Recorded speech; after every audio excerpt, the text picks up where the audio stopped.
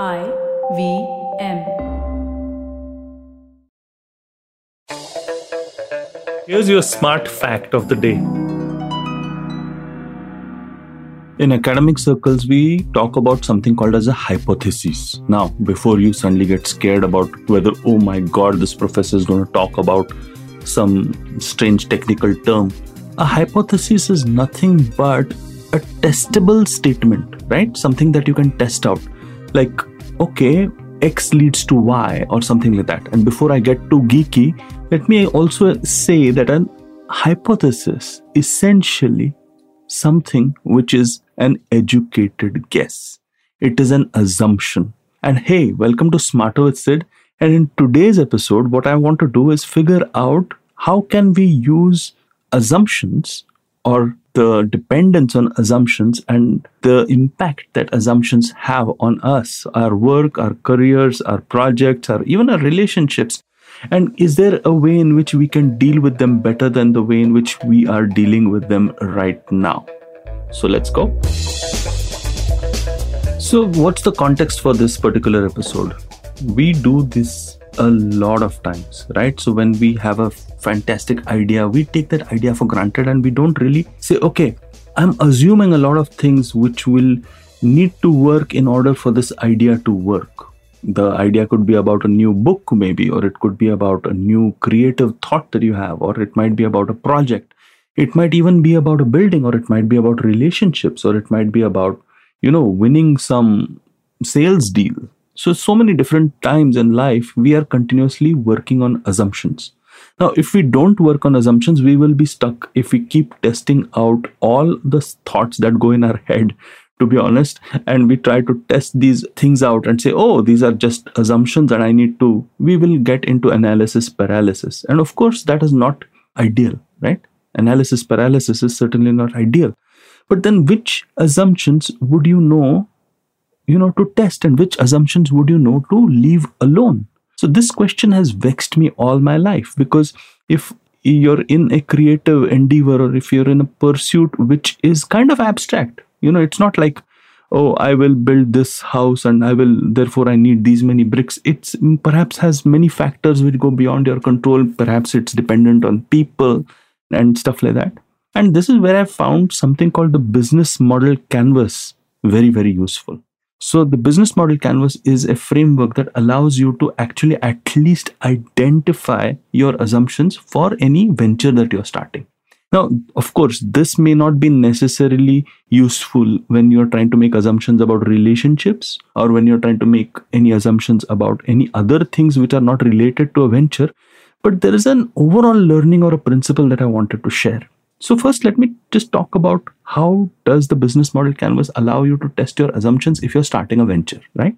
So what this framework does is that it just kind of isolates the various things that you need to prove to yourself and to the marketplace, before you can say that, oh, I'm succeeding. So for example, if you're starting a venture, you will say, okay, I need to understand that whatever I'm proposing as value, the value proposition is something that will work with my customer segment. And this is my customer segment. And this is the kind of relationship. It will be a subscription relationship, for example, that I'll have with the customer. And this will be the way in which I'll earn revenues. And this will be my channels of distribution. And this will be my cost structures. And this will be my key partners that I will go with.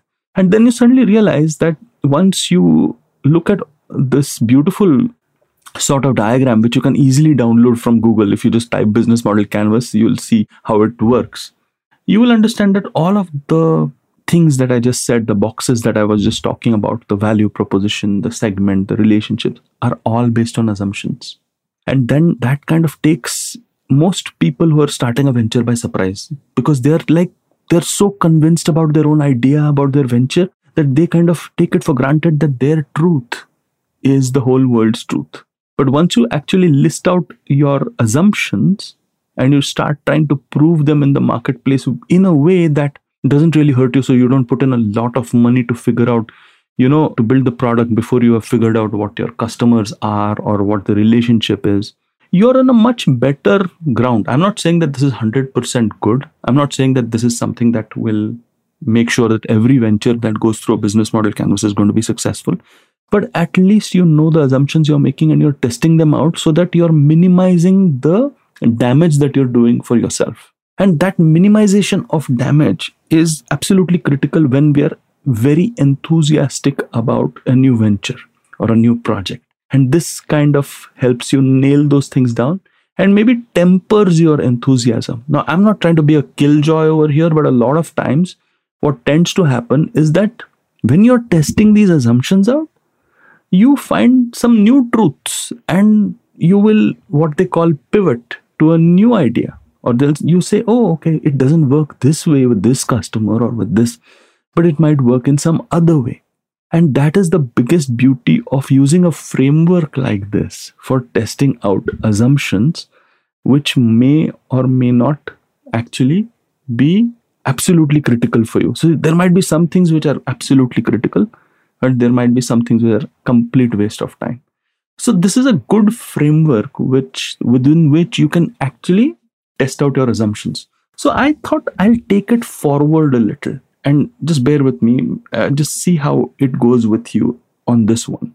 I thought to myself, if we can do this about a new venture, can we not actually kind of make this more formal about especially our work relationships or even the projects that we are doing? A lot of times we start off on trying to build a sales account or, set up a relationship with our boss, or maybe even look at starting a project with a team. And now obviously abstract factors come into, being, because, you're talking about different people, their motivations, agendas, and so on and so forth. And this is where we make the same mistake. We believe that everyone's on the same page.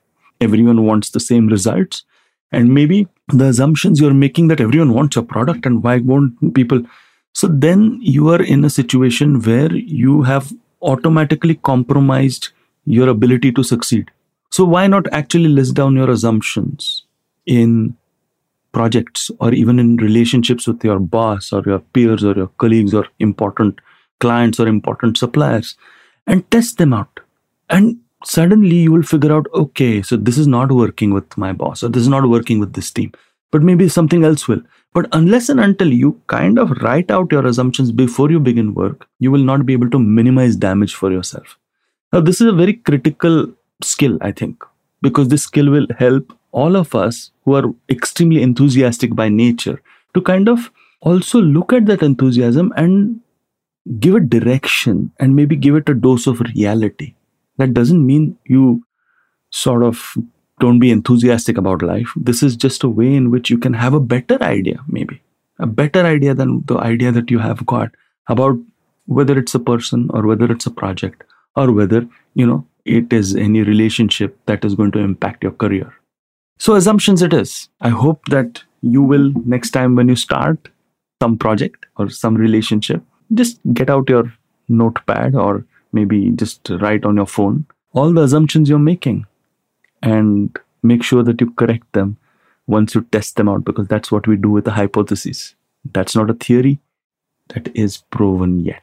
I hope you like this episode of Smarter with Sid. Many more to come from where this came from. And hey, if you like me, I'm the Traveling Professor. I'm on LinkedIn and on Instagram. And I guess if you like, podcasts like these, you can make a hypothesis about all the other podcasts that IVM's got, and they are true. They are amazingly good. On that happy note,